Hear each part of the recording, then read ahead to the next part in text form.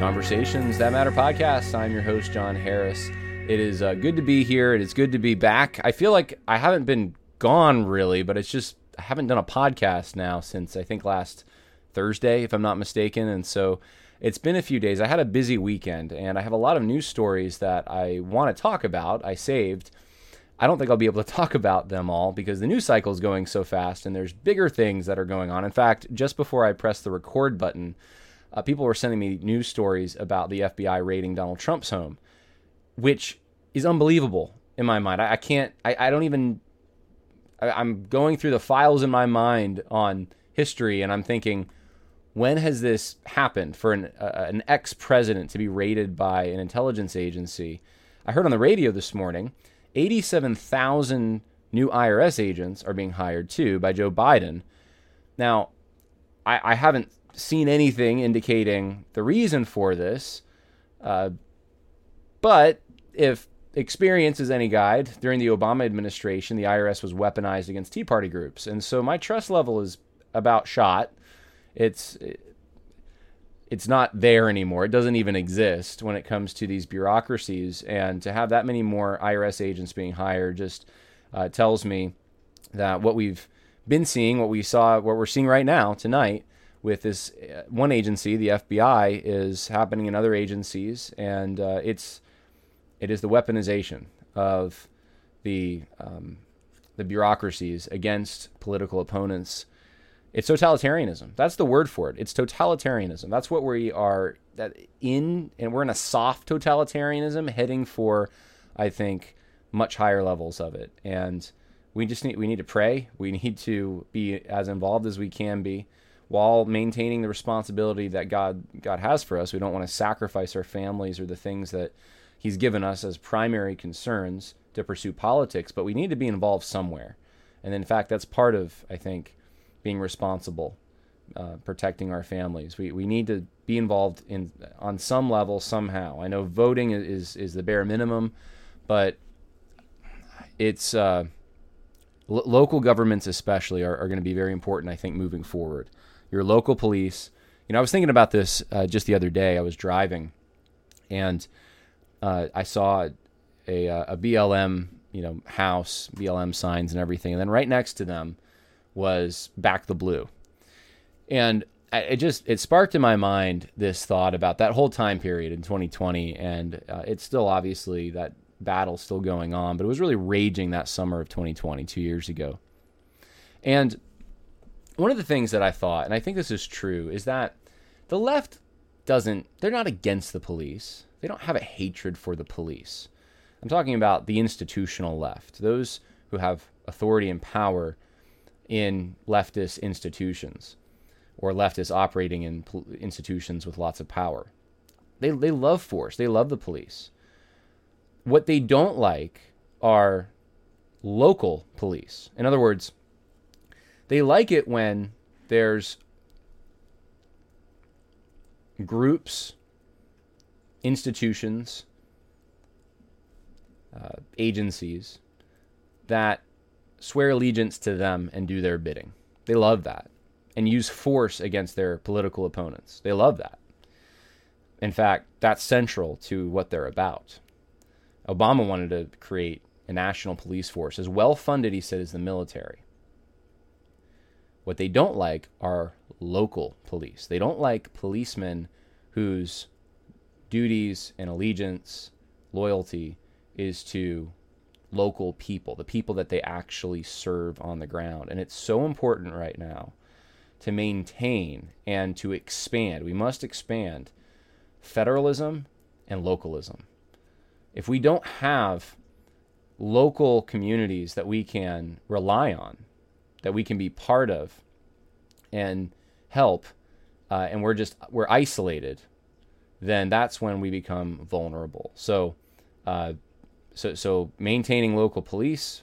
I actually just am remembering a church that I heard about. I met a member from the church who said that at their church they have a co-op where people at the church, they have farmers and various people who work in different industries, and they've kind of come together in their own co-op for trading for just in case something happens, they'll have food. They'll have some of the services they need are right there in that local area. And so I think that's a great idea. That's kind of what we need to be thinking about as we move forward in 2022 and beyond. Scary times in some ways, but God is still in control. So remember that. Remember, He's given you a place. He put you here for such a time as this. And so it's exciting. It's not just scary. It's also exciting, and it's important. And we'll see what happens. So that's happening right now. But I want to talk today, actually, about Carl Trueman again. We're going to talk about Rise and Fall of the Modern Self. Rise and Triumph of the Modern Self. And there was a couple announcements that I wanted to give you before I jump into that. The first is let's see if I can pull this up for you. I believe I have the technology. Here we go. The first is a men's retreat with Dr. Russell Fuller. I uploaded a video on this, and I haven't put it as part of the audio podcast. So if you're listening, you can go to the YouTube channel and check that out, or Facebook or Rumble. I have it posted there as well. But it's just a little promo for the men's retreat. Shows you a little bit about where we're going, what we're going to be doing. There were some questions, though, on this that I wanted to answer. So here's the sign-up sheet. It looks like this. It's at Sign Up Genius. I'll put the link in the info section for this video if you want to go check it out. And I'll repeat some of the things I said, but I want to answer some questions too. So what I said was, we're going to have a phenomenal retreat, and you're going to want to come. If you're a man and you want to be around like-minded men, you're going to definitely want to try to come. And let me sell it to you this way, if I can. I'm shameless about selling this to you. So this is how I'm wired, and I would assume most men are actually wired this way. You have an option, let's say, hypothetically. You can go to a conference, an indoor conference. You can meet people. That's great. I think that can be fun. You get to listen to some speeches that you can probably download from the internet later if you wanted to. And so you travel across the country and you do some networking. Nothing wrong with that. Now, I've done that. I've gone to the conferences like that. I'm not critiquing that. I've spoken at conferences and things. And there's a place for that. However, especially if it's nice out, and it's a place that I can go, and then later I can listen to the same lectures, I'm not as attracted to it. I'm just not, because I'm thinking, what other things could I be doing? I'd rather go outdoors, if it's nice especially, and have a really good time in the woods, or doing something I enjoy. If something you enjoy is going to a sports game, go to a sports game. If whatever that is for you, I think of cycling, I think of hiking, I think of fishing, I think of outdoor things. And take a few Christian buddies, just have a good time, have some fellowship, maybe grill, some meat that night.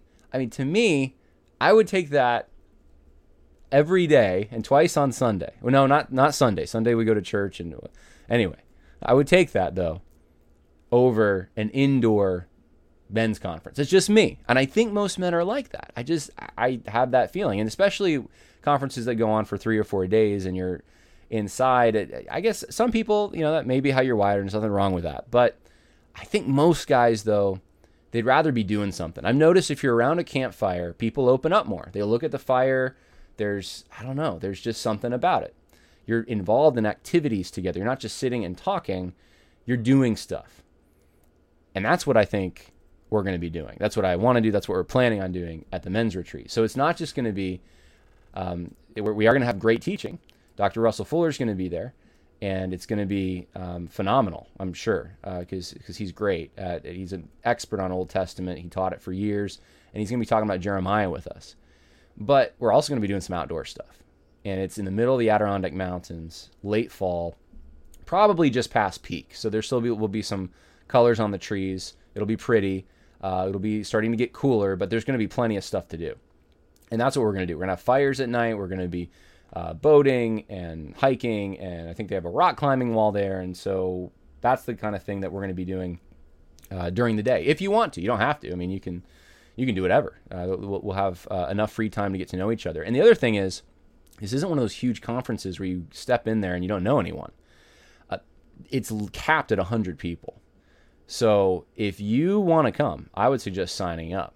Just Just go to the link in the info section. It's going to take you to Sign Up Genius, and it's pretty straightforward. You can just RSVP right there.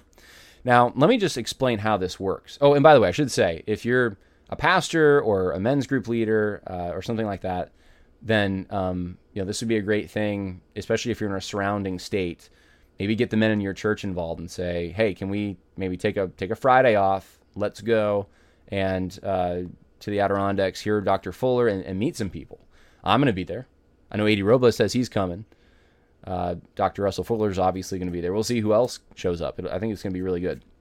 So October 28th through 30th. Now, here are some of the questions I got. The main one being, John, how do I sign up? I've gone to the website, and what do I do? Well, the instructions are actually right there, but I can understand some people's confusion because most conferences, or retreats, you're gonna be able to pay right there and confirm that well, here's how you confirm with this, and it's old school, okay? The reason it's old school is because this is the first time I've done this, and I was only planning on doing this for people in my church, and I thought maybe a few from the podcast might want to come. Well, now I'm finding out, wow, there's a bigger demand than I thought. So if this goes well, which I have full confidence it will, and this is a big success, then next year we may do it again, and I may make a bigger deal about it. We'll see. But we may have a whole item or a whole mechanism for taking your payment and everything. But this year, first time, I'm going simple and it's old school. Now, here's how it works. You go to the website and you can scroll down and it says, will you be attending this event? RSVP now. Just click on that and it's that easy. We have 28 confirmed right now, okay? You just click on that and you're in. Now, then you say, well, how do I pay? It's $176 to attend. How do I pay for that? For 2 nights, what would that be? 5 meals, I think. How do I pay for this? Well, it's old school. You're going to be sending a check. So I put the address right here. To pay, send checks to Grace Bible Church, and there's the address, Itemize Men's Retreat. So when we get that check at Grace Bible Church, the church secretary will look at it, or whoever, it might be me. I may be looking at it. Whoever ends up handling this, we'll see your name, we'll compare it to the list, and we'll just check off paid. And that's as easy as that. If we don't receive anything by the beginning of October, I'm going to be reevaluating, okay, who hasn't paid, and you'll be hearing from me. And if you haven't paid, you may just lose your spot. So that's how it works. You just mail in. I know it's old school. I know who does that anymore? Mail checks, mail letters. Well, we do. Now, there is another way you could probably do it online. You could go to gracebiblenewyork.org, and I would really suggest please try to do it with a check. But if you're really against that, send me an email and let me know you're doing this. But you can go and you can make a donation to Grace Bible Church through the website, just a digital donation. And I think there's an option you can itemize for Men's Retreat. Just let me know. It's without getting into the details, it's a little more complicated, so we can handle it, but I would prefer at this point a check if possible. So that's how it's going to work. And if you signed up, you're on the list. And it's filling up fast, so you're going to want to get on there. Okay, so the last announcement is I wanted to just let you know about, if you haven't heard yet, about Equipping the Persecuted. It's a great organization. They're doing missionary work, but also what most call humanitarian work, but supplies, bulletproof vests, food, walkie-talkies, all the things that Nigerian Christians need. They're providing those things. And it's just a great Christian organization. They preach the gospel, but they also are helping some of these needs of our brothers and sisters in Nigeria who are being viciously attacked on a weekly basis, monthly basis, sometimes daily, depending on how hot it is over there, by terrorists. And so you can help your brothers and sisters in Nigeria by donating to Equipping the Persecuted. Simply go to equippingthepersecuted.org. Okay, well, let's talk about the book now, The Rise and Triumph of the Modern Self. The subtitle for the book, I'll hide my image so you can see. It's called Cultural Amnesia, Expressive Individualism and the Road to Sexual Revolution. And you can see in that Carl Trueman is leaving something out in a way. There's actually a number of things I want you to just see from the title and the subtitle. And I'm not saying this is a mistake necessarily, but it's odd to me, and I want to point out why it's odd. And this is the first thing that stood out to me because I kept thinking when I was reading it, okay, when's he going to get to the BLM stuff? When is he going to get to CRT? The book came out in 2020, so that stuff had been around for a few years. 2015, I think, was when BLM started. So why did he not get to that?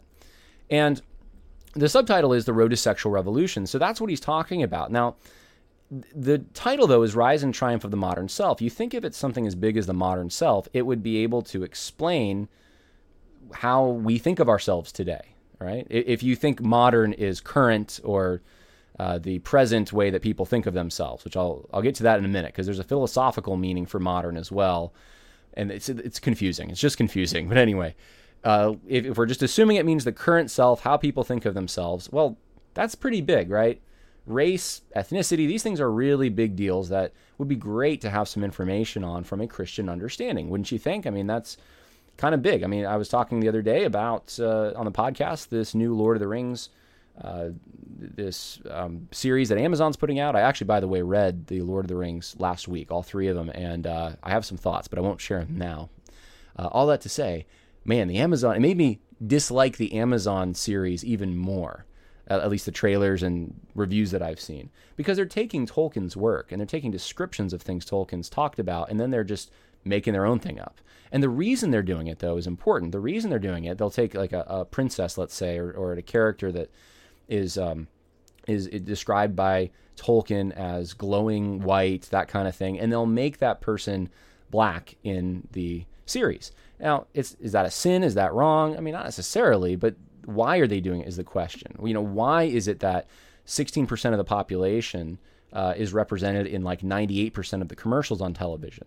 I got a friend who does some of these commercials. He says that it's really important for the companies. They figure out who's going to be in the foreground and the background, and you'll see in more prominent positions even in those commercials are given to ethnic minorities. Why is that? Well, that's something that Carl Trueman's book, I don't think, gives you an explanation for. In fact, I don't think you could really... His paradigm for sexuality doesn't make sense, in my opinion, of the stuff we're seeing with race and ethnicity. And that's one of the weaknesses in my mind, is that there's a commonality between those two things, namely that they're both viewed as social constructs, but Trueman doesn't see them in terms of a socially created identity. He sees them as the subtitle says, expressive individualism. So there may be a misdiagnosis going on here. It may be that Trueman says some very true things, which I think he does, but he's missing something that actually is the puzzle piece that would make more sense of what's going on today. And that's that's my contention. And I want to say this up front. There's some things I'm still working on in my mind. When I read something, I think of the aftertaste that I get. I marinate in it. And I'm still marinating on this. I don't really know exactly what I think about everything in this book, because I think there's some good things too. But there are some things that I am sure are off. And I'll try to let you know what those things are as we get to it. I also want to give a shout out to Hiram Diaz. Hiram Diaz, I'm going to put the link in the info section. Lots of links. You're going to get that link. You're going to get a link to my slideshow for this, if you're a Patreon at least. You're also going to, if you go to the info section, find the link to the retreat. So, yeah, lots of links. But the links for Hiram Diaz's articles on this will be there. I couldn't find anything critical of this book except Hiram Diaz. That was it. And he has what I think is, it's worth reading. He has 7 essays worth reading, critiquing the rise and triumph of the modern self. And I'm not saying that you'll necessarily even agree with everything he says, but it's worth interacting with. And it's the only person I know of who has interacted with Trueman in this critical way. And I've taken some of his critiques and I've given them to you. So he actually helped me answer some of the questions that I was asking, like, when's he going to get to BLM? Why doesn't this make sense of race and ethnicity? So let's keep going. Let's talk about the book in a little more depth here. Reading, I think, this book, Republicrat, helped me in understanding Rise and Triumph of the Modern Self. And the main reason for that is that I understood where Carl Trueman was coming politically. And once I understood where he was coming from politically, usually, like I said, with politics, they spring out of these religious worldview, philosophy, these deep embedded first principles. And so if I understand someone's politics often, at least if they try to be consistent, you can understand a little more about their metaphysics, epistemology, and all of that, their philosophy. And there's no exception here. So if, in fact, Carl Trueman is a communitarian, and I'll talk about what that is in a minute, and if you might, for in layman's terms, soft socialist perhaps, if he is that, then his critique of the modern self, or what he thinks the modern self is, he would have a consistent view. At least he would have a view that his politics, his communitarian politics, and then his metaphysics are going to be consistent, and they explain each other in some ways. At least they make sense of one another, and so it helped me to understand his politics a little bit first. So here's a summary of some of the arguments or the problems he identifies, and then the narrative, or the kind of the argument he makes here. Now, the problems he identifies, number one, he talks about this individualism. He says that prioritization of the individual's inner psychology, we might even say feelings or intuitions, for our sense of who we are and what the purpose of our lives is. He says that's a problem.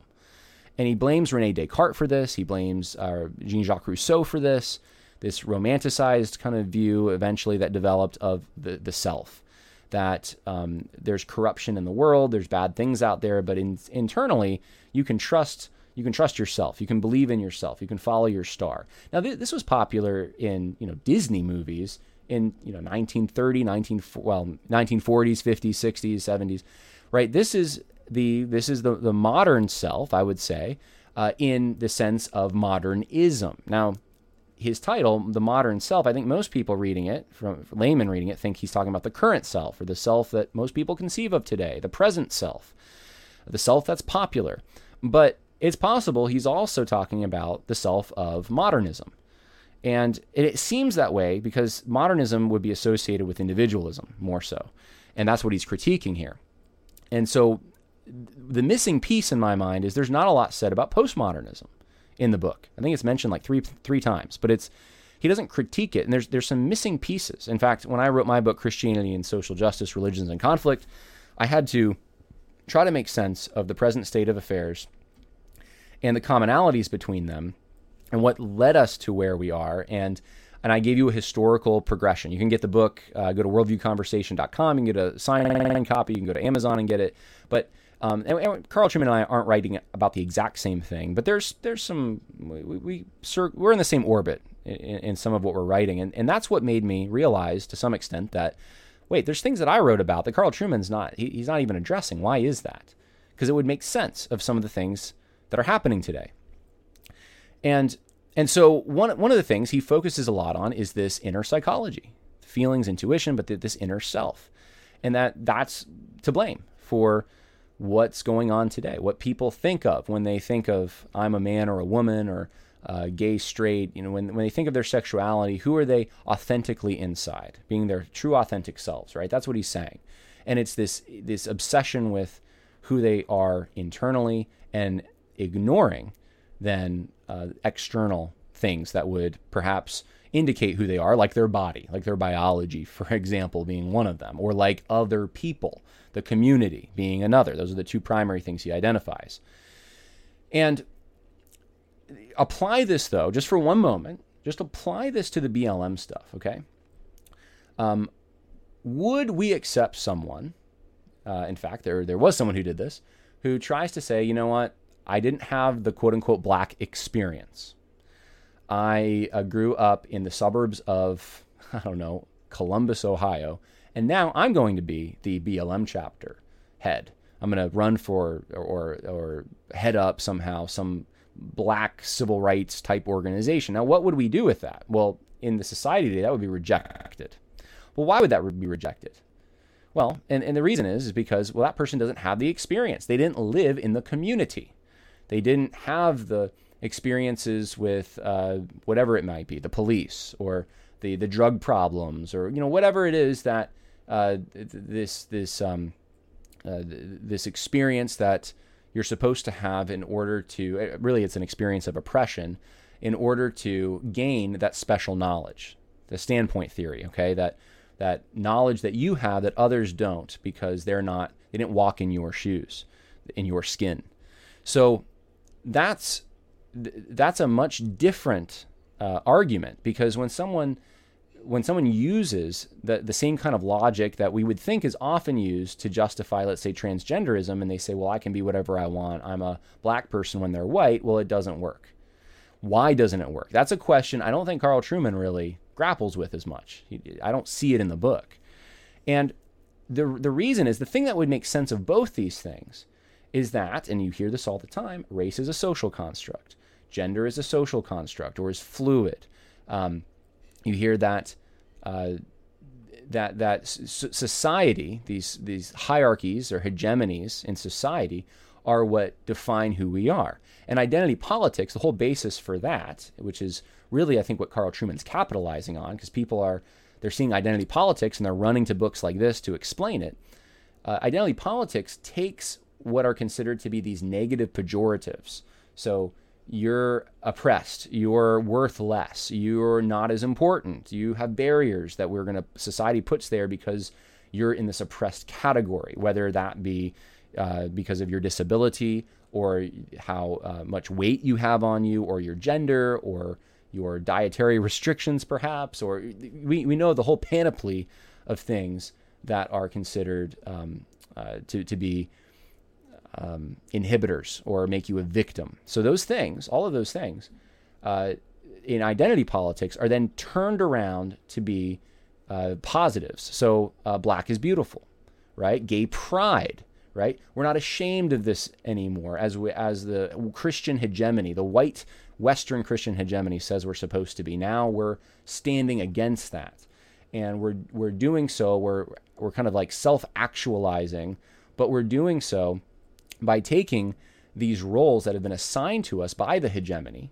by the power structure, by the community, and then we're actually reorienting the hierarchy so that now those who are on the bottom are on top and those who are on the top are on the bottom. That's the whole point of intersectionality. So the more oppression you have, the more people should listen to you, the more privilege you should be able to get distributed to you from the people that have the privilege, because it was just arbitrarily assigned to them by society, by the hegemony, so that's all.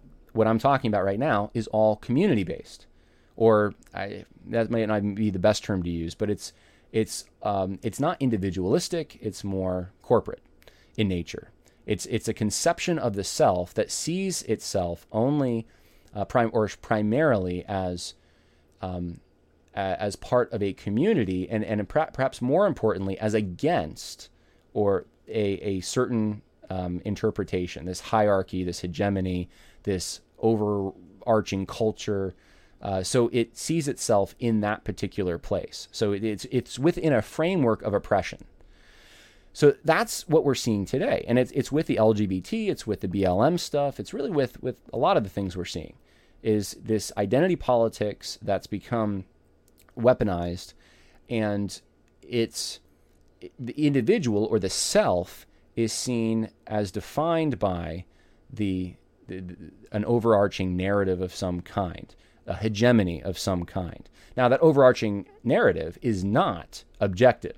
This is where postmodernism comes in. It's not an objective truth. It's not rooted in objectivity. It's arbitrary.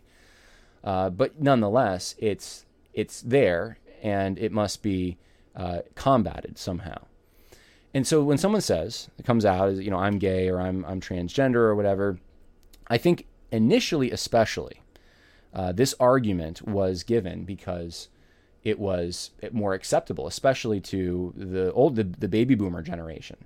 Because it seemed to be rooted in some kind of an objective reality, that this is who I am inside. It's modernism more so.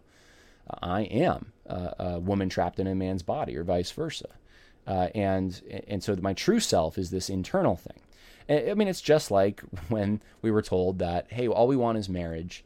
We're not going to devalue your marriage. We're not going to make your kids do anything. We're not going to attack you in any way. All we want is the right to be married, and that's it. We'll leave you alone after that. And of course, once they obtain that right, within about 2 seconds, the activists wanted to have transgender sports and that kind of thing. I mean, it didn't take that long. It was a matter of years just a few of them, and we are where we're at today with this controversy over sports. And so it wasn't true. It just wasn't true from the beginning. They wouldn't stop there. They didn't stop there. And a lot of the tactics I think that have been used have been subversive to some extent. To me, that explains why that was used. I want to ask you a question, though. When was the last time you heard someone say, I'm a woman trapped in a man's body? When was the last time you actually heard that? I don't hear it much. That's not the language. I'm not saying no one uses it, but that's not the language that's popular to use today. What's the language that's popular to use? I'm transgender, okay? I just am. I am transgender. And what's the next thing? What's the very next breath? And I'm oppressed. And if you say anything about it, if you try to correct anything about it, your speech is violence against me. It's just happened to a congressman. I forget which congressman it was, but I was watching some committee hearing, and it was some transgender activist who said, if you question whether or not men can have babies, if you question that idea, then you are committing violence against trans people. I mean, that is truly happening today. That's not a myth. So whether you're black, white, green, whatever, whether your gender is male or female, or you're you think of yourself as transgender or something else, it's all a social construct today. It's all just how society conceives of you is yourself. And that's why it's such a problem if society doesn't affirm who you are. Then if the narrative, then that's oppression. That's not the narrative we want. Because if society confers to you an identity, then that is your identity. The truth is it's not objective, it's within society. That's what I'm seeing today. It's public opinion matters so much. The Twitter mob matters so much.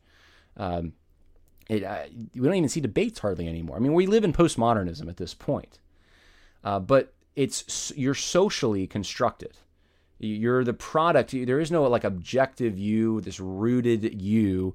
You're just the product of all these other forces that are at work, that are having an effect on you.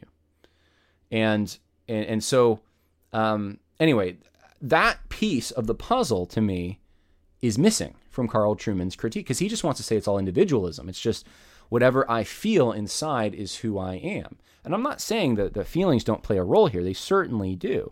What I'm saying, though, is that today, it seems like more often than not, it's either not feelings or it's not just feelings that serve as the objection to biblical morality. It's more than that. It's socially derived identities, and whether or not there's an oppression value affixed to them. So if there's an oppression value affixed to the identity of transgenderism, then that becomes this protected identity that it's to someone's advantage actually to have. And they have that identity not necessarily because of some rooted in fact, most of them don't even really care about that much. It's not because of some rooted biological feature. In fact, it's becoming more and more, even with these sex reassignment surgeries and stuff, that the people that are doing them they think of themselves as women. Let's say it's a man that is going to have a sex reassignment surgery, let's say. Sometimes they're doing these surgeries, and it's not because they're trying to bring their body objectively, bring their body into conformity to what deep down they think of themselves and what they are. Like they're a woman trapped in a man's body or vice versa. They're doing these surgeries because they want to bring their bodies into conformity to an experience. Notice the difference here. What Carl Trueman is saying, and I know I've barely started this critique, so I'm going to have to zip through the rest of it, but what Carl Trueman is saying here is that it's inner psychology. But what you hear a lot of the people who are making these transitions say is they have an experience. Which thing determines who you are? Is it inner psychology or is it experience? One's more internal. One's more external. Experiences as you interact with the world. This is who you come to understand yourself to be. You're the form. You're the a composite of all these different interactions, all these different things that take place in communities. Okay, and so that's the difference, and that's what you have to understand. Is Carl Trueman is giving you what I see to be a problem, but he's not. He's giving you a diagnosis of this that isn't actually. It doesn't conform to what's actually happening on the ground out there completely. So let's keep going, though, here. I want to read for you some stuff. I don't know if maybe I'll skim some of this. He says, the idea that we can be who or whatever we want to be is a commonplace today. And he blames then consumerism, or he says late capitalism. Now, one of the things with Carl Trueman, I saw it in Republicrat, this book, he uses capitalism, consumerism, and the free market interchangeably, as if they're all the same thing, which is incredibly sloppy. I'm just shocked as a scholar he would do this, because capitalism originally, Das Kapital, right? It was a denigration, really, against commercialism, was the word that was used at that time. But commercialism, and then it became, commercialism and the free market. Now, commercialism, if you understand 19th century economics, commercialism and the free market are two different things. Commercialism would be more, that term, at least eventually, became used as kind of like a substitute for crony capitalism. That's what we call it today. It's hard because these terms keep changing. But Karl Marx, the Marxist critique is that it's all the same, basically. It's consumerism. It's caring about stuff, caring about money, letting that drive your entire economy, that concern. And the thing is, though, Carl Trueman sounds like them when he makes these critiques. I've had Marxist professors. Carl Trueman sounds like them because they would be this sloppy by just throwing these things around. And they're not the same thing necessarily. And so he says that consumerism or late capitalism fuels this notion with a message to its customer as king and of the goods we consume as being basic to who we are. So you are what you buy, I guess, or that is your self-actualization process. You become the god of your own universe based on what you buy. Let's see, he says, you have the power to transform yourself by the mere swipe of a credit card. The possession of this thing, that card, that kitten, that item of clothing will make you a different, a better, a more fulfilled person, underwritten by easy credit. Consumerist self-creation is the order of the day. Now, here's the thing. It matters where this is flowing from. This is very key. Is it flowing from inside of you out or outside of you in? Let me explain that. You're buying stuff you like. You like the green watch. You like the blue car. Whatever it is, your style. You buy these things. Is it because you have been an object or a subject? In other words, are you making these decisions consciously from something deep within you, determined by you, or are other forces having an impact on you that then contributes into giving you the desire you have to go get those things? Like you watch a commercial and, wow, that guy looks cool, and I had this experience of thinking he's cool, so I want to go get it and be cool. If you read what Carl Trueman's saying here, it's consistent with what he talks about with individualism and inner psychology, that this is something that just, you're the god of your own universe, it's coming from inside of you. But I don't think that's how people think of it today. I think that postmodernists today, and people in general who've been affected by this, they think of themselves as as like a tapestry that's been woven together by all these different experiences and social forces that have come together to make them want to go get that car or that thing. And so that's an important thing to ask. And I think it might go to the heart of why maybe my analysis of some of this stuff has been different than Trueman's. He talks about, here's the thing though, he also talks about consumerism and capitalism again. And he says that Marx and Engels noted in the Communist Manifesto that the capitalism of the Industrial Revolution depended on the constant recreation of markets, and today we witness that continuation. And he talks about iPhone models and how you always need to get the newest one. And he personifies commercialism, or he calls it consumerism, capitalism, markets. He personifies them and says, that's what they're doing. Capitalism is looking for these new markets that will bring these new and better delights. All this is predicated on the creation and exploitation future-oriented desires, and therefore serves quietly and perhaps imperceptibly to downgrade the value of the past. So he's trying to explain why people don't value tradition, why they're able to break these long-held traditions about, hey, there's only men and women, that kind of thing. And they're able to go past that, and he's blaming, what does he blame for it? Capitalism. Well, capitalism's part of this. Now, I have so many mixed thoughts on this, and I don't have time to give them all. I think there's a kernel of truth in what he's saying, in that in the Industrial Revolution, when you see all these improvements all over a very short period of time to all this technology making our lives better, then perhaps there's an association there that everything's going to get better. I mean, that's kind of the utopianism of the early 20th century and late 19th century, that the technology is going to save us. And there's still people who think that.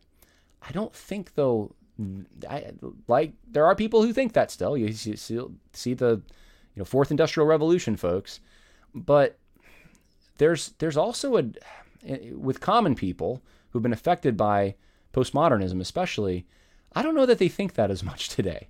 I'm just not getting that sense. Over the weekend, I was... I don't want to get into the whole story about this. Maybe I'll talk about later on the podcast. There's a lot of things I did on the weekend, which is why I couldn't do a podcast for a few days.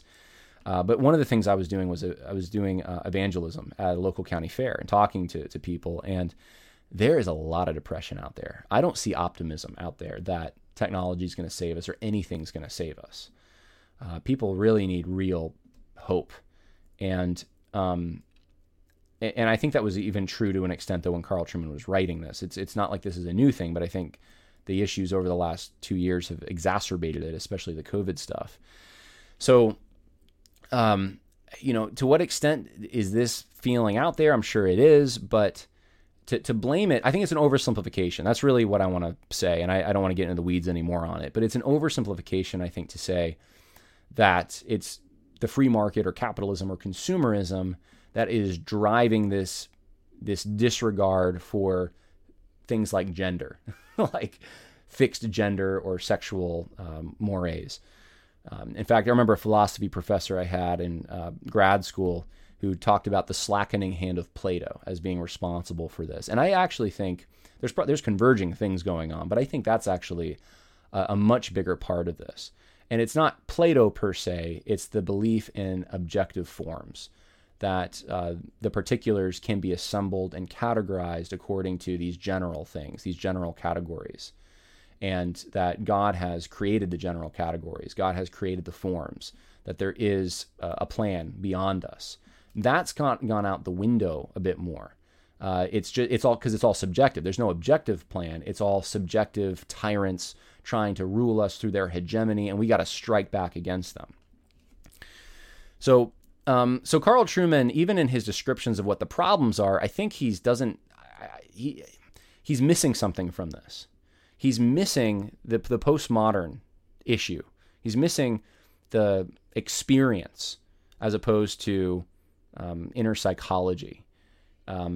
He's missing, I think, the reason that so many people justify throwing out old traditions today, which is they're oppressive.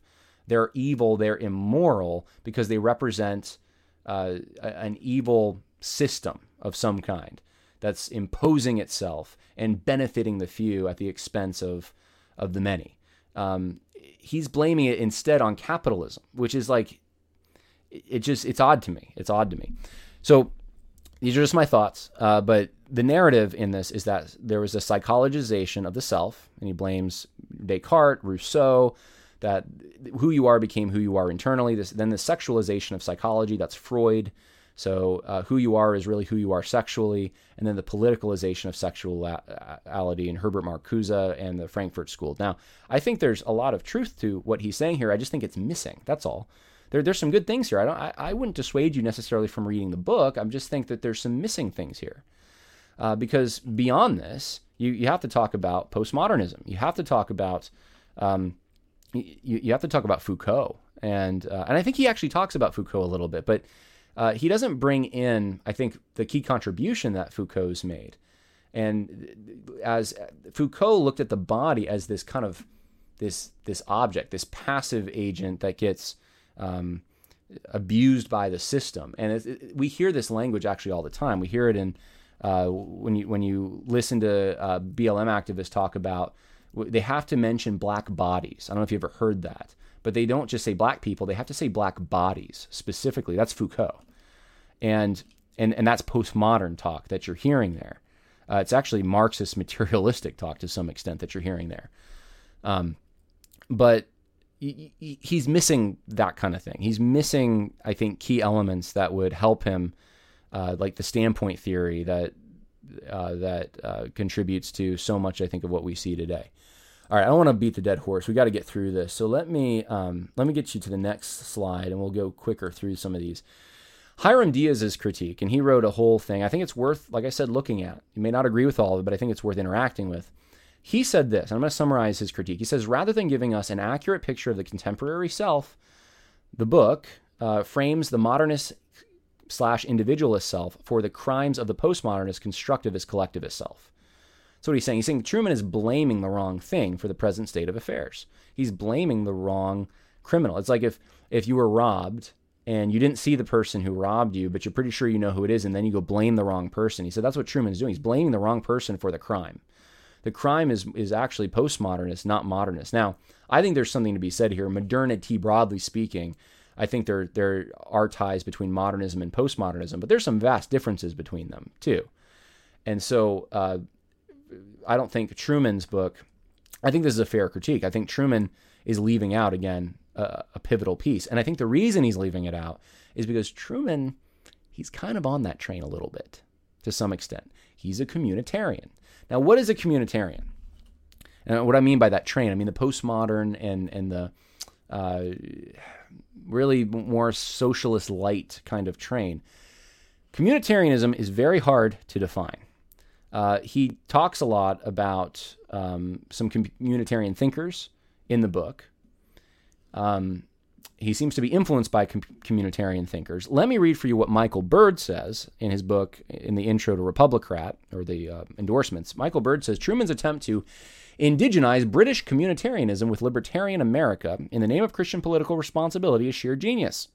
This is political ecumenicism at its very best.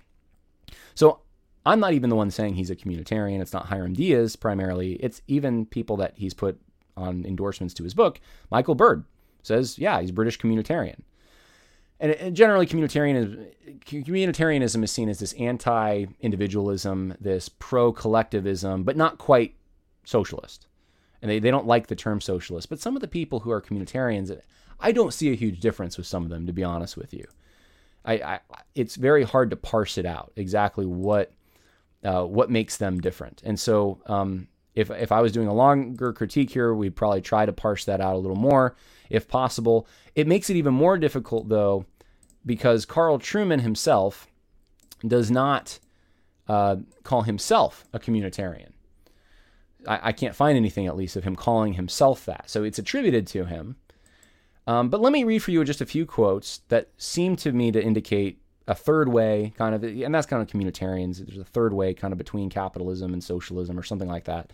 Here's what Carl Trueman says. He says, if the church is to avoid the absolutizing of aesthetics by an appropriate commitment to Christianity as first and foremost doctrinal, then second, we must also be a community. If the struggle for Christianity is the struggle for the nature of human selfhood, then it is worth noting that Hegel's basic insight, so compelling, elaborated by Taylor, that selves are socially constructed and only come to full consciousness in dialogue with other self-consciousnesses, is of great importance. Each of us is, in a sense, the sum total of the network of relationships we have with others, with our environment. Yes, we possess a common human nature, but that nature has expressed and does express itself differently in different eras and cultures. That, if I didn't know who Carl Trueman was, if I just read this, I would say, oh yeah, this is like a postmodern, probably socialist guy. That's what I would say. He's saying here, it is worth noting that Hegel's basic insight, so compelling, elaborated by Charles Taylor, who was a communitarian, that selves are socially constructed. Listen to what it says. Selves are socially constructed. Let me repeat it a third time. Selves are socially constructed. What do we hear today over and over? What's the problem with identity politics? Race is a social construct. Gender is a social construct. It's all just a social construct. What does Carl Trueman say? Selves are socially constructed. Don't miss this. The very problem that we're seeing, the reason for it, or one of the main things, at least coming out of the mouths of the activists, that gender is a social construct, race is a social construct, is kind of, in a form, coming out of Carl Trueman's mouth here. We are all socially constructed and only come to full self-consciousness in dialogue with other self-consciousnesses. What? We're missing some of who we are if we don't come into dialogue with other self-consciousnesses. Each of us is, in a sense, the sum total of the network of relationships we have with others and with our environment. So that's what makes you, you. Now look, those things have an effect on you. There's no doubt about it. But what's at the core, at the deep down, fundamentally, what makes you, you? Is it your experiences? See, what Carl Trueman's trying to do here is he's trying to make an argument for it is experience that makes you, you, experience in community, and this individual self, this more romantic version of the self that deep down inside there's some fixed meaning there. That's what is led to the problem that we have today. When in actuality, the missing piece that I talked about that Carl Trueman doesn't critique, that's part of his solution. You see what I'm saying? Carl Trueman is giving the solution, but the solution is actually what's contributing to the disease. Yes, we possess a common human nature, but that nature has expressed and does express itself differently in different eras and cultures. So at least it says we have a common human nature. And of course, who argues with that that people express themselves differently? But the nature, I don't even know what that means quite, that nature has expressed and does express itself differently? That people express themselves differently. Being part of the Imago Dei is just that it doesn't express itself differently. That's a fixed thing. What makes you, you can't, I don't think, be quantified in it's not abstract. It's more complicated than that. And it's something that God has given to each of us. He's given us a personality. He's given us who we are. The environment certainly has an impact on who we are to an extent. It does. There's no one's arguing that it doesn't. I have never seen anyone argue. That's not even the question, though. This is more of a base level question here. This is a question. This is a metaphysical question. This is a definitional question. At deep down, the core of who you are, what is it? Are you a sum total of your environment and your experiences, or is there something else? Has God programmed you in a certain way? That's the question. Now, of course, we have choices throughout life. No one argues that. But I'm trying to give you the two basic positions here, and trying to show you that if you're looking at modernism, and I think there's some stuff in common with Christianity here in the sense that there's at least fixed reality, okay? And then you have postmodernism over here, which means if you're just socially constructed, you never know who you are. That's why it's Hegelian, because you're always coming into who you are. You're a development. But there is something at the core that makes you, you, okay? Those two beliefs are at odds with one another. And right now it's this one, it's the postmodern one that's holding sway, okay? And Carl Trueman is blaming this one. He's saying this is what's causing the problem with moral failures in this country, and we need to go to this, when it's this that's actually, I think, causing the problem more so. This is what's being used. This whole gender and race are social constructs.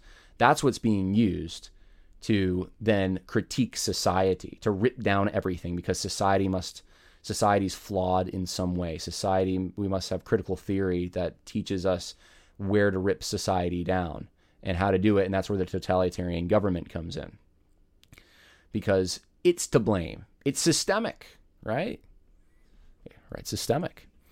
All right, so Carl Trueman says, whether it is intellectual iconoclasm or of critical theory or the more banal impact of consumerism, you could say capitalism, you could say free market, he uses them interchangeably, the untethering of what it means to be human from any kind of metaphysical framework has rendered the notion of universal individual dignity something that threatens to push the West into a kind of totalitarian anarchy, to use an oxymoron. So I see the communitarianism kind of coming out in statements like this, where it's like, well, you have on one hand the intellectual iconoclasm of critical theory. So you have critical theory on one hand, and then you have consumerism on the other. So let me just be blunt. You have communism and you have the free market, okay? and that both of these things are real problems.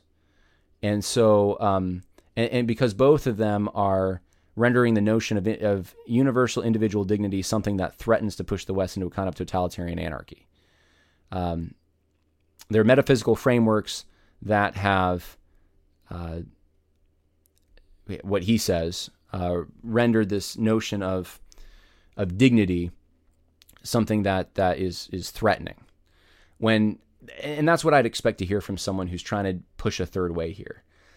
How does the free market do that? It's people's internal hearts that do that. It's not the products they're seeing, it's their hearts. You could talk about a world system, I guess, and part of that being, the coveting, and of course the free market probably makes that easier to acquire things. Socialism, though, has plenty of coveting in it. In fact, it's run on coveting, because you're trying to take from other people. Then you're not working and making money yourself to go get something. You're taking from others to get something. So it's stealing. But anyway, what Carl Trueman's trying to do is navigate this third way here, and that's typical of communitarians. So I wish I could give you more of a fine-tuned approach to this, but I think a combination of I just don't know what to say completely about communitarianism, and Carl Trueman's just there's a vagueness about him on this. And that's one of the things I think my biggest critique about the book is there's some really good parts of the book, Rise and Triumph of the Modern Self, where he explains some things in history. Like he explains Freud. I think he does a decent job with that from my limited understanding of Freud. But there's just his solutions, his assessments, when he applies them to today's situation, it's vague, it's general, or he fails to make the distinctions that he should make. And so it confuses me a little bit why this is such a big thing, why people rave about the book so much. I'm being honest about that. I can see it in one sense. I can see, because people who have wanted an explanation, finally, here's an explanation. But if you just start asking some questions about the explanation, it doesn't seem to make sense. And his cure seems to be the thing that actually contributes to the disease. On identity politics, Trueman, this isn't Trueman. This is, let's see, do we have time to go through this? Let's just read through this. Andrew Hayward, who writes textbooks, and he wrote a textbook on identity politics, and I think these are good descriptions. Hiram Diaz included this in his articles. He says, identity politics is a broad term that encompasses a wide range of political trends and ideological developments, ranging from ethno-cultural nationalism and religious fundamentalism to second-wave feminism and pluralist multiculturalism. What all forms of identity politics nevertheless have in common is that they advance a political critique of liberal universalism. Liberal universalism is a source of oppression, even a form of cultural imperialism, in that it tends to marginalize and demoralize subordinate groups and peoples. It does this because behind a facade of universalism, the culture of liberal societies is constructed in line with the values and interests of what? Men, whites, the wealthy, and so on. Okay, so that's what identity politics is. And I've just explained this already. But it's against this liberal universalism, which is basically the hegemony, okay? This Christian Western European culture. That's what it's designed to take down, to critique. Identity politics, he says, seeks to challenge and overthrow oppression by reshaping a group's identity through what amounts to a process of political cultural self-assertion. This reflects two core beliefs. The first is that group marginalization operates through stereotypes and values developed by dominant groups that structure how marginalized groups see themselves and are seen by others. These typically inculcate a sense of inferiority, even shame. The second belief is that the subordination can be challenged by reshaping identity to give the group concerned a sense of pride and self-interest. For instance, black is beautiful or gay pride. In seeking to reclaim a pure or authentic sense of identity, identity politics expresses defiance against marginalization and disadvantage and serves as a source of liberation. This is what gives identity politics its typical combative character and imbues it with psycho-emotional force. This is what we're seeing today. This was written in 2013, okay? This is what we're seeing today, exactly what we're seeing today. It is a goal of liberation. Liberating from what? From a Christian understanding of reality, from Western European values that were shaped by Christianity, from the white man, who again, Western European, that's what it's against. That's what it's trying to rip down. It's a move of liberation, and it's the same thing with the LGBT movement. It is a move of liberation to liberate ourselves from the supposed constraints, the oppressive constraints of marriage. and of gender and of these concepts that are seen to be not objective but subjective. That's broadly speaking what's going on. It's a political movement, but underlying it is a certain metaphysic. It's a certain understanding of reality. And Carl Trueman, I think, seems to miss this to some extent because he's so focused on its individualism. He doesn't see, well, no, there's a broad thing here. One of the things, let me just say this. One of the things that before reading anything from Hiram Diaz, just reading the book, I thought this at the end, other than wondering when BLM was going to come up. This was my other big critique. I thought Carl Trueman seems to he brings in Freud, he brings in, Descartes, he brings in Marcuse, and he just kind of like says, well, there was this led to this, or this happened, and then this development happened, and then this development happened, and voila, the modern self. And when I was writing my book, Christianity and Social Justice, Religions and Conflict, I saw all those things as connected. I'm like, yeah, we all have the same goal. What Freud was doing in psychology, Marx was doing with economics, what Gramsci was doing with society, culture. I could just see they're all after the same thing. They're trying to liberate in their minds, but really it's to tear down and replace this Western European Christian culture. That's what they hate. And they're all united in doing that. Carl Trueman doesn't present it that way. Carl Trueman presented it as, well, this development happened, and this development happened, and the psychologization of the self and the sexualization of the self. And so he has these developments that kind of like, well, this happened, and you almost wonder whether if history developed differently, whether it would all develop differently. Like if you had, Freud never came around in his thinking, then that next stepping stone wouldn't be there to develop the modern self we have today. Whereas I'm looking at this and saying, no, there's a unified goal here. And it's just different people in different fields, and they might have little disagreements with each other, but they're all working towards this same goal. And I think that's actually a more accurate take on this whole thing. And so when you read someone who actually can correctly describe identity politics here, like Andrew Hayward, I think he's describing what Carl Trueman seems to miss. So Andrew Hayward also says the central theme within all forms of multiculturalism, and by extension all forms of identity politics, is that individual identity is culturally embedded, in the sense that people largely derive their understanding of the world and their framework of moral beliefs from the cultures in which they live and develop. And that's what we see today. That's exactly what we see today. Is it not? So Carl Trueman, though, on the other hand, this is what he says about identity politics. Contrast this. Carl Trueman says this: if, as I argue in future chapters, it is true that we now live in a world in which the therapeutic needs of Reef's psychological man stand at the center of life, it would then perhaps be possible to offer an explanation as to why human identity has become so plastic in statements such as, I'm a man trapped in a woman's body, come to make sense. If the inner psychological life of the individual is sovereign, then identity becomes as potentially unlimited as the human imagination. Yet this would still leave some questions unresolved, questions that have a particular urgency in our current political climate. Why, for example, have the politics of sexual identity become so ferocious that any dissent from the latest orthodoxy is greeted with scorn and sometimes even legal action? So what he's saying here is that the plastic man, that's what he calls the modern self, the plastic man, is a result of this inner psychologization. It's this internal process that's happening, this priority given to the thinking and the emotions and what happens in you.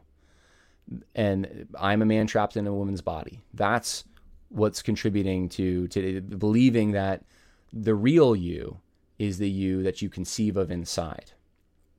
So here, and I'm getting to it's a few pages down. I think that's what we have to read first to understand what he says about identity politics. He says this: the question of why some identities find acceptance and others do not is simply a version of the question of how identity is formed in the first place. Much of the book focuses on the rise of the psychological self. The turn to epistemology and the Enlightenment and the work of men such as Rousseau led to an emphasis on the inner life as characterizing the authentic person.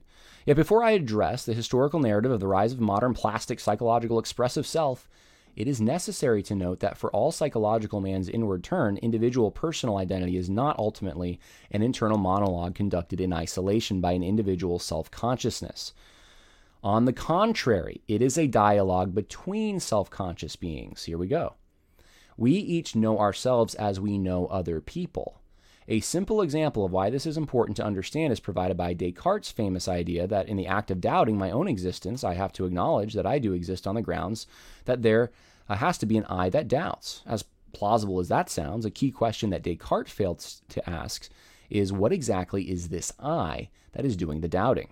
Whatever the I might be, it is clearly something that has a facility with language, and language itself is something that typically involves interaction with other linguistic beings. I cannot therefore necessarily grant the I the privilege of self-consciousness prior to its engagement with others. The I is necessarily a social being. Now this, if I didn't know who Carl Trueman was, I would read that, and especially after reading a book by, let's say, Roger Scruton, let's say, on leftists, on postmodernists, I would think that Carl Trueman is one of those postmodernists. One of the French deconstructionists or something. I would think that that's where this is coming from. I really would. Because his critique of René Descartes, I think therefore I am, is that, well, the I has to be no language, and that if it's the I is linguistic, that his meaning is granted. Where does the meaning come from? Where does the I come from? Where does the identity come from? At a base level, the very definition of who a person is, who they are at the core of who they are. What is it? Well, it's this arrangement that develops through social interaction, according to Carl Trueman. That's what he's saying here. That's what makes you you, and that's the authentic person. And the problem is this psychological self that Rousseau gave us. That's the real problem. Rousseau's a problem, but I don't buy this. I actually think that what Carl Trueman's describing here, this idea that that you are this sort of tapestry of other experiences with other people, or the other, as I guess would the philosophers would say, postmodern deconstructionists or post-structuralist philosophers, they would say that your definition is you come into being as you interact with the other, or the text, or that sounds like what Carl Trueman is saying here. Now he says, and here's the bottom line here. His solution is, number one, I've already read for you the communitarian stuff, so that's number one. The church has to get on board this sort of communitarian train. But he also says this: Protestants need to recover both natural law and a high view of the physical body. Some will immediately object that natural law will not persuade the wider world to change its opinions about anything. I would concede that. My concern here is not primarily for the outside world, but for the church. She needs to be able to teach her people coherently about moral principles. It is unlikely that an individual pastor is going to be able to shape the Supreme Court, but he is very likely to be confront with Let's see, let me skip ahead here. He says this, but to tear identity away from physical embodiment and to root it entirely in the psychological would be to operate along the same trajectory as transgenderism. Let me read that again. To tear identity away from the physical embodiment and to root it entirely in the psychological would be to operate along the same trajectory as transgenderism. A recovery of a biblical understanding of embodiment is vital, and closely allied with this is the fact that the church must maintain its commitment to biblical sexual morality, whatever the social cost might be. And he's right on that last statement. Here's what the thing, though. Now, I don't like the term psychological here. Let's use biblical language: the heart, the soul. Who are you deep down? What are you? Carl Trueman puts a big emphasis on the body. That your body is who you are, and I think one of the reasons for this, there is a sense, especially if you read gospel coalition types, there's a fear of this. They don't have a fear of the Gnosticism they're engaged in, the standpoint theory, but there's a fear of this other Gnosticism that sees the body as not important. And so we got to see the body as important, and we got to be about works, and we got to be about political engagement and cultural engagement, and that's part of that. That's part of being reformed, and it's a Kuyperian kind of understanding here. That, though, is, and that may be where Carl Trueman's coming from here. I suspect it is. There's another ditch you can fall into, and it's the ditch that you put too much importance on the physical. Okay, and Carl Trueman here, I think, is starting to fall into that ditch. He says Protestantism is vulnerable to downplaying the importance of the physical. I don't think it is. I don't think it should be. That's a common thing you'll hear, but I don't think that's true. I don't know why it would be. But to tear identity away from the physical embodiment and to root it entirely in the psychological would be to operate along the same trajectory as transgenderism. Except to operate transgenderism, again, like I said, it's experiences. I have the experience of living as a woman, so maybe I'll get a sex reassignment surgery because I already have the experience. I am a woman. I am that, and because it's not based on what he's talking about here. It's not based on this inner psychology or anything. It is based on, it's actually something more external. But he wants to say that if we just can get back to the body, if we can just, that's the solution, is to seeing ourselves as we're physical, that our body is who we are. I want to read for you some Bible verses here. So God created man in his own image. In the image of God, he created him, male and female, he created them. Now, if you read the whole passage, you see that God makes plants and he makes animals. What makes man different? What makes man different is not that he has a physical body. Animals do too. He has a soul. That's what makes him like God. God is spirit. Those who worship him must worship in spirit and flesh. Man is a spirit, an eternal spirit. That's what makes man different. How about 1 Corinthians 6? Or do you not know that your body is a temple of the Holy Spirit within you, with whom we have from God, and that you are not your own, for you've been bought with a price, therefore glorify God in your body. Now, this is a verse. I wanted to include this because I wanted to place some emphasis on the body. The body is important. It's the temple of the Holy Spirit. We should glorify God in our body. A body, other passages talk about it being an instrument. Don't give your body over as an instrument to unrighteousness. But it's something that it's something we control. The I, the self, okay, is not actually the body. The body belongs to the self, but the body is not the self. If we're trying to boil down what the self actually at the root level is. What is the self? Romans 6. Therefore, sin is not to reign in your mortal body so that you obey its lusts, and do not go on presenting the parts of your body to sin as instruments of unrighteousness, but present yourselves to God as those who are alive from the dead, and your body's part as instruments of righteousness. I just referenced this before. Matthew 22. But regarding the resurrection of the dead, have you not read that what was spoken to you by God, I am the God of Abraham, and the God of Isaac, and the God of Jacob. He is not the God of the dead, but of the living. So Abraham, Isaac, and Jacob died, their bodies decayed, and yet they're the living. In their spiritual form, they're living. They never stopped being them when their bodies were gone. How about 2 Corinthians 5?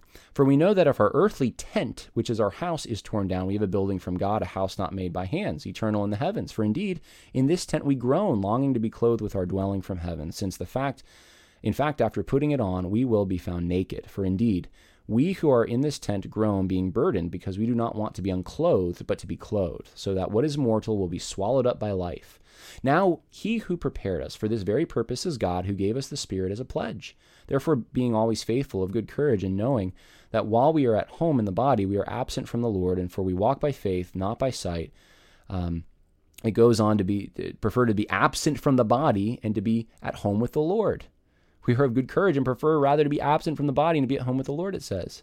Therefore, we also have our ambition, whether at home or absent, to be pleasing to him, for we must all appear before the judgment seat of Christ, so that each one may receive compensation for his deeds done through the body, in accordance with what he has done, whether good or bad. Now, what we see in Scripture is that the body is important, but the body is an instrument of the actual self, and the actual self is the soul, the heart, sometimes the spirit, but the internal self, the non-physical part of us that remains eternally.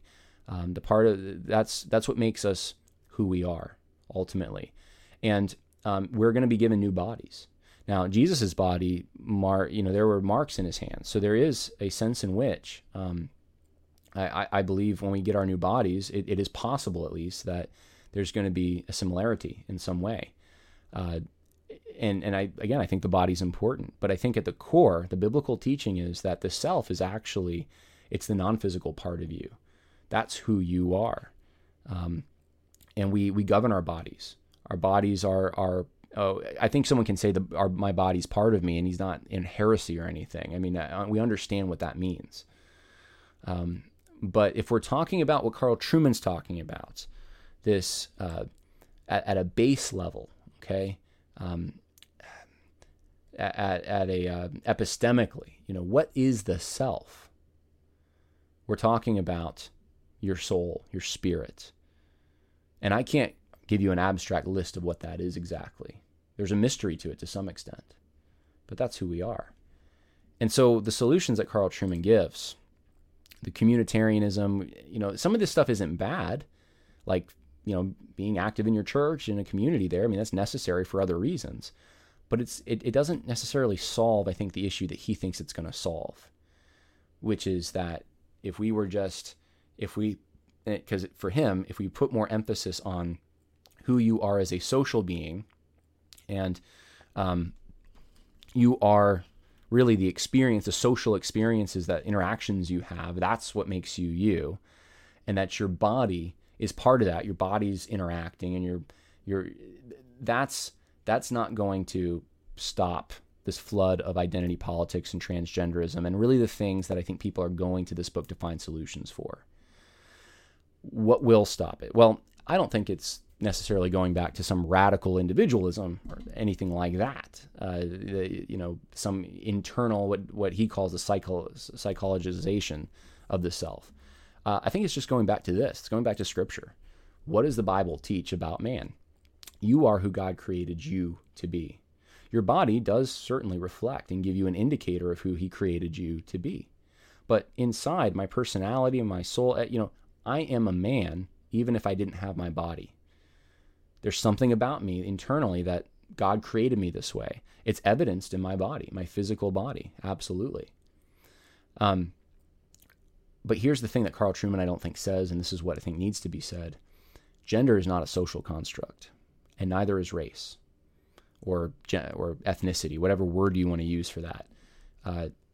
These things aren't just created willy-nilly by a hegemony or a culture or some kind of framework that man created. These are actually things that exist in objective reality. So the solution is to get back to objective reality.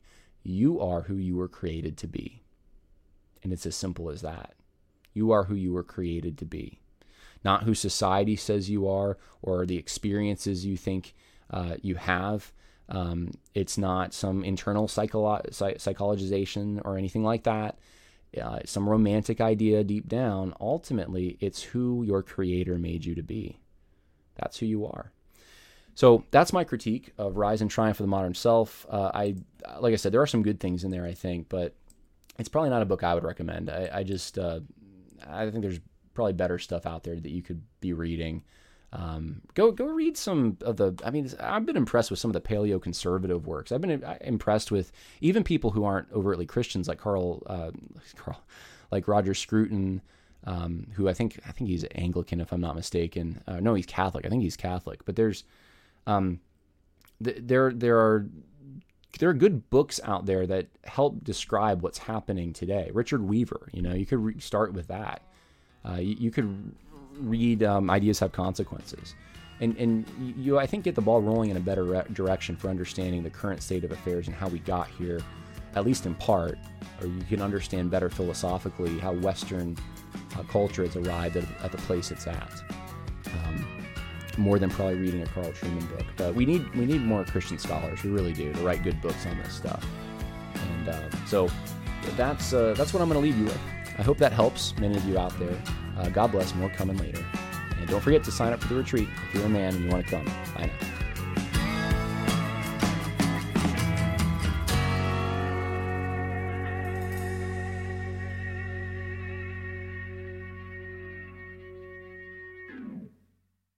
Prescription products require completion of an online medication consultation with an independent healthcare provider through the LifeMD platform and are only available if prescribed. Subscription required. Individual results may vary. Additional restrictions apply at lifemd.com. Read all warnings before using GLP-1s. Side effects may include a risk of thyroid C-cell tumors. Do not use GLP-1s if you or your family have a history of thyroid cancer. If you've struggled for years to lose weight and have given up hope, did you know you can now access GLP-1 prescription medications through LifeMD? LifeMD is now offering eligible patients online access to GLP-1s, the breakthrough prescription medication that can help you lose body fat and weight. Listen to what people are saying. You just take your shot. It doesn't feel like you're on a diet. What I wasn't expecting it to do was to shut off the food noise. This was life-altering, and if I can do it, I feel like anybody can do it. And here's the best part. Your insurance may cover 100% of the cost of your medication. So go to TryLifeMD.com to have your eligibility checked right now. Get started today at TryLifeMD.com. That's TryLifeMD.com. Support for this podcast and the following message come from Corient. Corient provides wealth management services centered around you. They focus on exceeding your expectations and simplifying your life. Corient has been helping high achievers just like you enjoy their lives more fully, preserve their wealth, and provide for the people, causes, and communities they care about. As one of the largest integrated fee-only registered investment advisors in the U.S., Corient has deeply experienced teams in 23 strategic locations. Corient has extensive knowledge spanning the full spectrum of planning, investing, lending, and money management disciplines. Leverage Corient's exclusive network of experts to craft custom solutions designed to help you reach your financial goals, no matter how complex they may be. Real wealth requires real solutions. For more information, connect with a wealth advisor today at Corient.com. That's Corient.com. Corient.com.